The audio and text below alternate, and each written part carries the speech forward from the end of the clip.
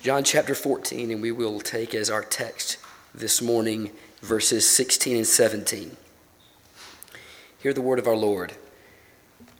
And I will ask the Father, and he will give you another helper to be with you forever, even the Spirit of truth, whom the world cannot receive, because it neither sees him nor knows him.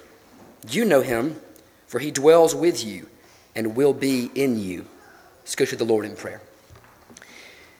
Father God, we pray that you would illumine this text for us and help us to understand your work toward us in the person of your Holy Spirit, that we might hold communion with him and be really and truly helped. God, that we might be comforted. God, we pray that you would give us a heart not to refuse the comfort that you give to us by your Holy Spirit, nor to grieve the Spirit, but God, to walk with him. And we pray that you would help us to profit by this truth this morning and to glorify your Son, Jesus, in whose name we pray. Amen. Well, brothers, you have tolerated me fairly well so far, and so I will test your kindness once again as we conclude our devotional reflections on communion with the triune God. And this morning we consider what it is to hold communion with God, the Holy Spirit. As has been argued before, this communion, it rests upon the actions of God. It rests upon the actions of God, specifically God's actions toward us and the way in which he relates to us. Certain of these actions, by a merciful accommodation in order that we might know him personally, manifest one or other of the persons of the Trinity, so that on that basis we might hold communion severally with the persons of God, Father, Son, and Holy Spirit. So the question before us this morning, I think, first of all is, what is that work of God toward us which is ascribed most fittingly to the Holy Spirit? And John Owen rightly suggests, I believe, that the work of God ascribed most fittingly to the Holy Spirit is that of giving comfort. John Owen says, the foundation of all our communion with the Holy Ghost consisting in his mission or sending to be our comforter. By the ministry of the Holy Spirit and in communion with him, we become the actual beneficiaries of the grace that is in Jesus and which comes to us through Christ from the heart of God the Father. Comfort is a word that its range of meaning has sort of constricted over time. And so we need to understand, I think, we wouldn't go far wrong if we understood it in a modern sense, but we typically, when we use the word comfort, that suggests consolation in adversity or grief. And yet the older and richer sense of that word is evident by the many options that Bible translators use to translate the Greek word here. Parakletos, helper, advocate, counselor, comforter. It suggests in a more general sense the giving of strength or support, offering aid or assistance. Could be that this is offered to us in the face of adversity or as we grieve, but not necessarily. Help, I think, gets it about right. And what a wonderful thought to us, and how comforting it is, and even in the way we use that word, that God helps us in every way. But for the sake of following John Owen's thought on this subject, I've chosen to use the older language of comfort, which is perhaps more devotional language, sometimes found in our hymns and has, I think, more of a devotional ring to it. And so first we'll reflect on what sort of comfort or help that the Holy Spirit gives to us, to seek to shine some light on this and understand it in its varied and multifaceted meaning, so as to better understand this work. And then we'll conclude with encouragement for receiving and responding to this comfort and communion with the Holy Spirit. And so first of all, I want to suggest that the Holy Spirit gives divine comfort. Look with me at verse 16 here in John 14. Verse 16, and I will ask the Father, and he will give. So first of all, the comfort which the Holy Spirit gives is a divine comfort. It comes from God in the fullest sense.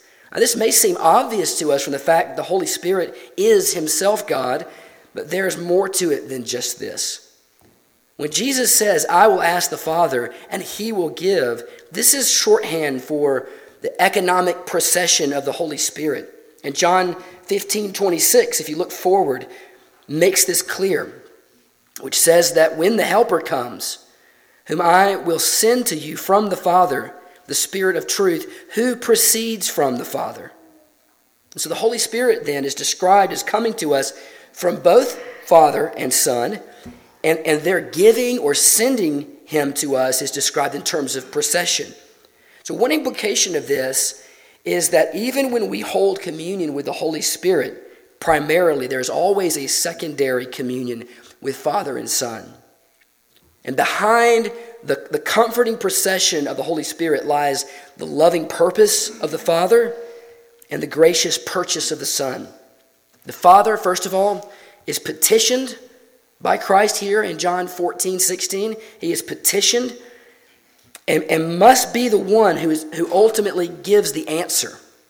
And so the outcome of this is according to his purpose. And he answers in the affirmative, of course, which demonstrates that he is willing to give comfort.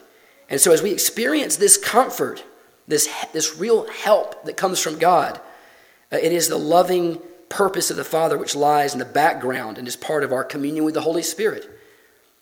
And then we have the Son, who is the one who is doing the petitioning. He petitions the Father, asking only for what he has merited on our behalf, what is his by rights.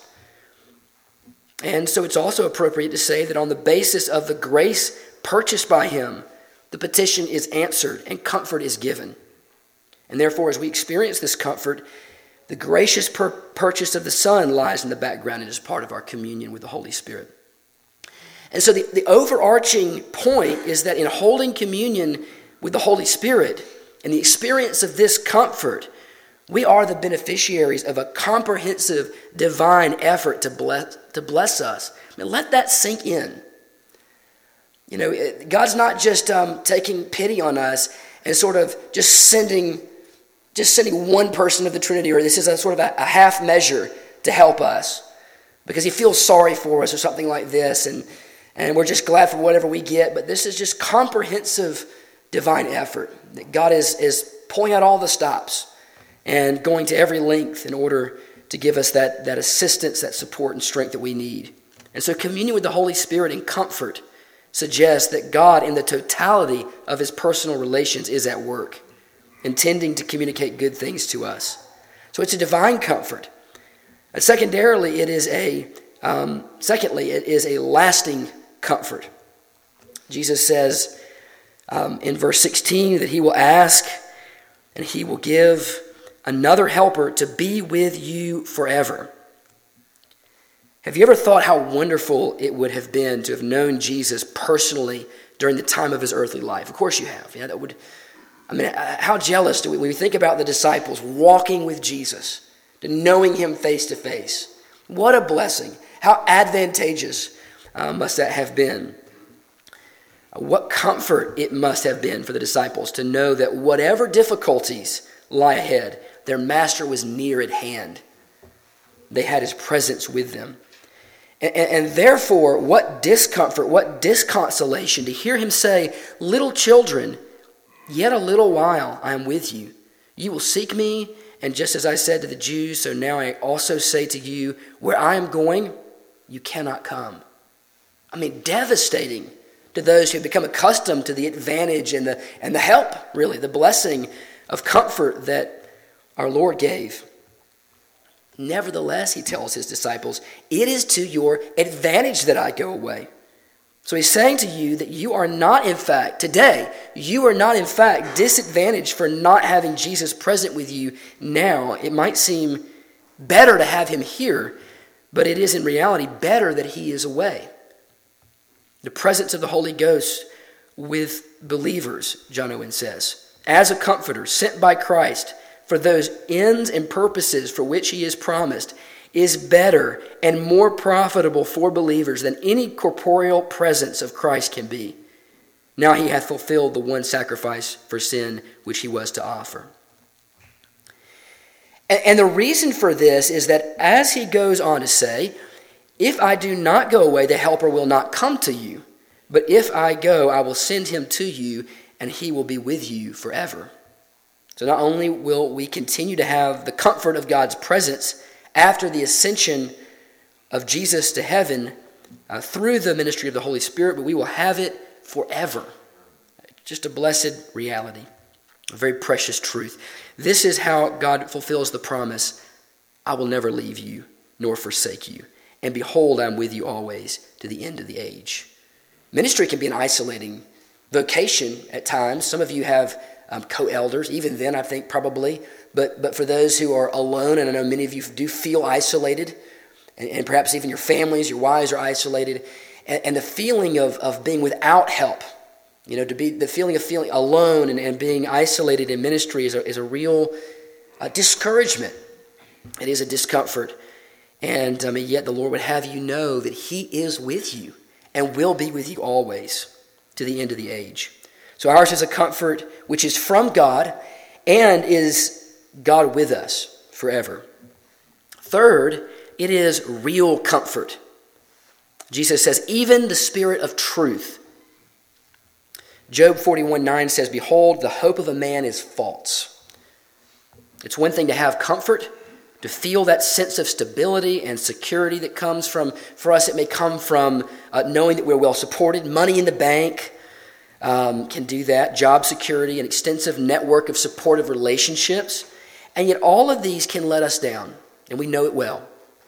Our fortunes can change in a moment, and we can lose all that gives us that sense of stability and security. Our comfort had better not be a false hope.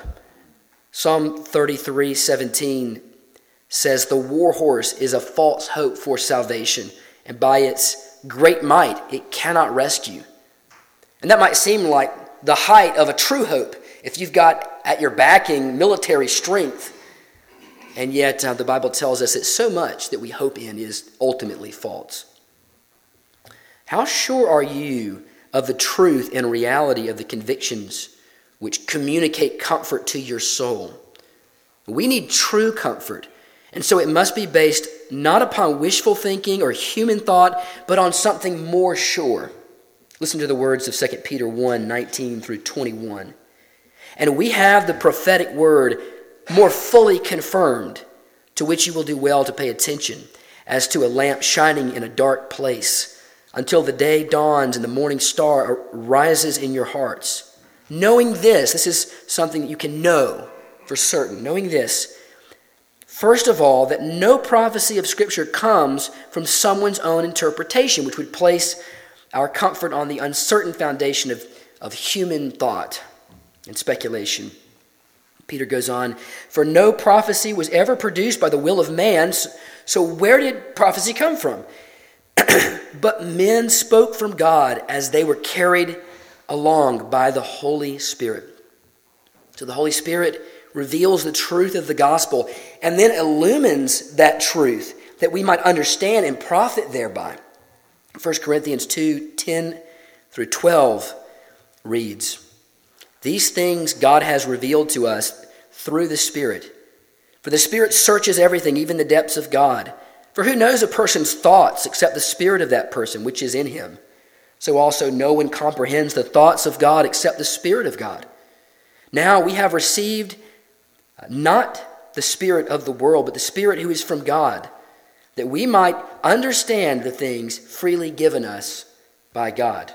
And so from these texts you begin to see the role of the Spirit to give us certain truth and the assurance that it can only arise from such certainty. This is no false hope. It is a real comfort. And then fourthly, it is exclusive comfort, whom the world cannot receive. I think far too often as believers we live with a sense of missing out on temporal comforts which the world enjoys. We may sacrifice them gladly for the surpassing worth of knowing Christ Jesus our Lord. We tell ourselves that, but we can succumb to this temptation of discontentment. And so we may do this with a nagging sense of deprivation. In the back of our mind, we wonder whether or not we really are better off when it seems like we are manifestly worse off because of our faith commitments. And especially so the more hostile our world becomes towards our Christian faith. And maybe this is a particular temptation for pastors. Have you ever thought, could I give my family a better standard of living by switching to a secular vocation?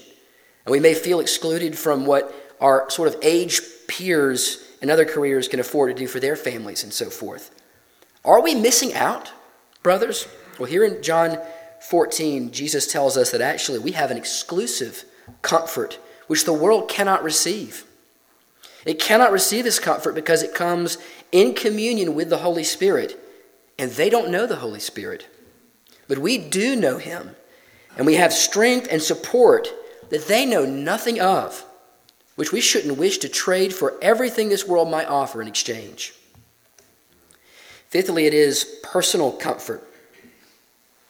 Jesus says here, you know him, for he dwells with you. The presence of the Holy Spirit with us serves as the explanation for this best of comforts, a personal relationship with the triune God. Not just to know of him, to glory in his perfections and his majesty, and to admire him or to adore him from far off, but to draw near and to have this relational closeness and this sense of intimacy and communion with him. John 17:3 says, this is eternal life, that they know you, the only true God, and Jesus Christ, whom you have sent. The words of R.B. Kuyper, communion with God is what makes heaven, heaven. And we know the Father and Son by the ministry of the Holy Spirit. And so this comfort is to draw, and you think of all the other, I'm just scratching the surface here, so you think of the ways that the Holy Spirit convinces us of these realities of our adoption, and so that we might cry out, Abba, Father, and he just drives us continually back into this sweet fellowship with our triune God. Finally, it is a spiritual comfort. Here Jesus says in verse 17 that you know him, for he dwells with you and will be in you. The Holy Spirit doesn't just touch down beside us. It doesn't just come in when we most need him, but he dwells with us and he lives within us. This indwelling of the Holy Spirit suggests a sort of immediacy to the Lord's help. He's always at hand, but furthermore, he is within us in his renovating power. Romans 8:11 says, if the spirit of him who raised Jesus from the dead dwells in you, he who raised Christ Jesus from the dead will also give life to your mortal bodies through his Spirit who dwells in you. So there is spiritual life, and there's a real change which begins with our new birth but continues on as the Spirit is active in a spiritual manner in our life. Now how might communion with the Holy Spirit consist in receiving and responding to the comfort he gives? What encouragement do we have? And I want to conclude with this, I can't say it better than John. When I just considered reading from my devotionals, highlighting certain passages, just reading it to you. Of course, many of you have already read Communion with God, and I'd say read it again. Read it for the first time. It is so helpful. It's so thought-provoking and deep, but it's so personally helpful. Let me conclude with this quote, giving us some encouragement to receive and to respond to in biblically faithful ways the comfort of the Holy Spirit and communion with him.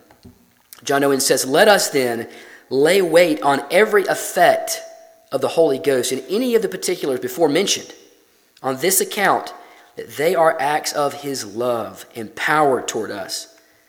This faith will do that takes notice of his kindness in all things.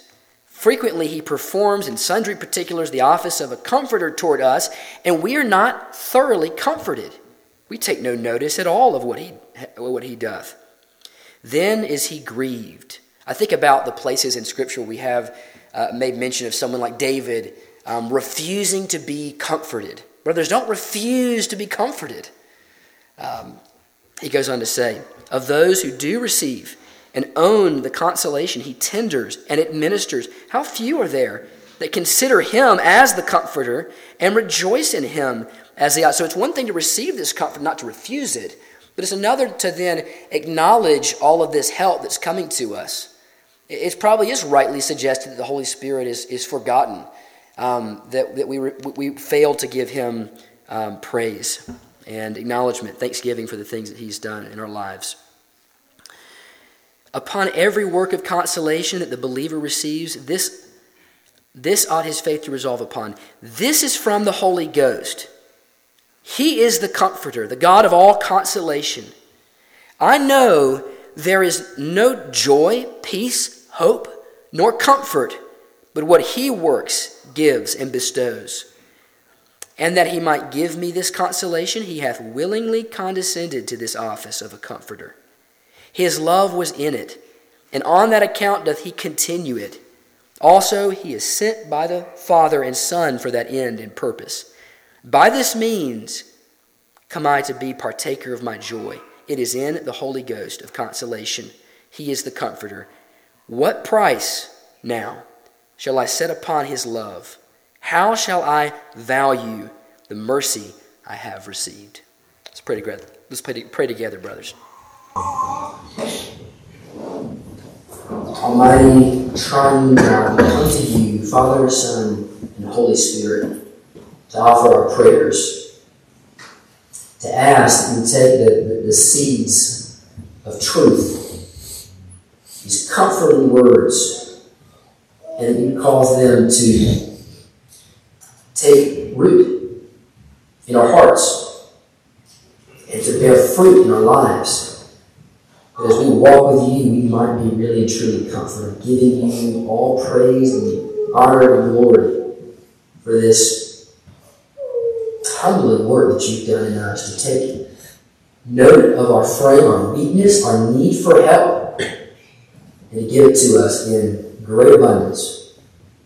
And we give you praise in the name of Jesus Christ. Amen. Amen.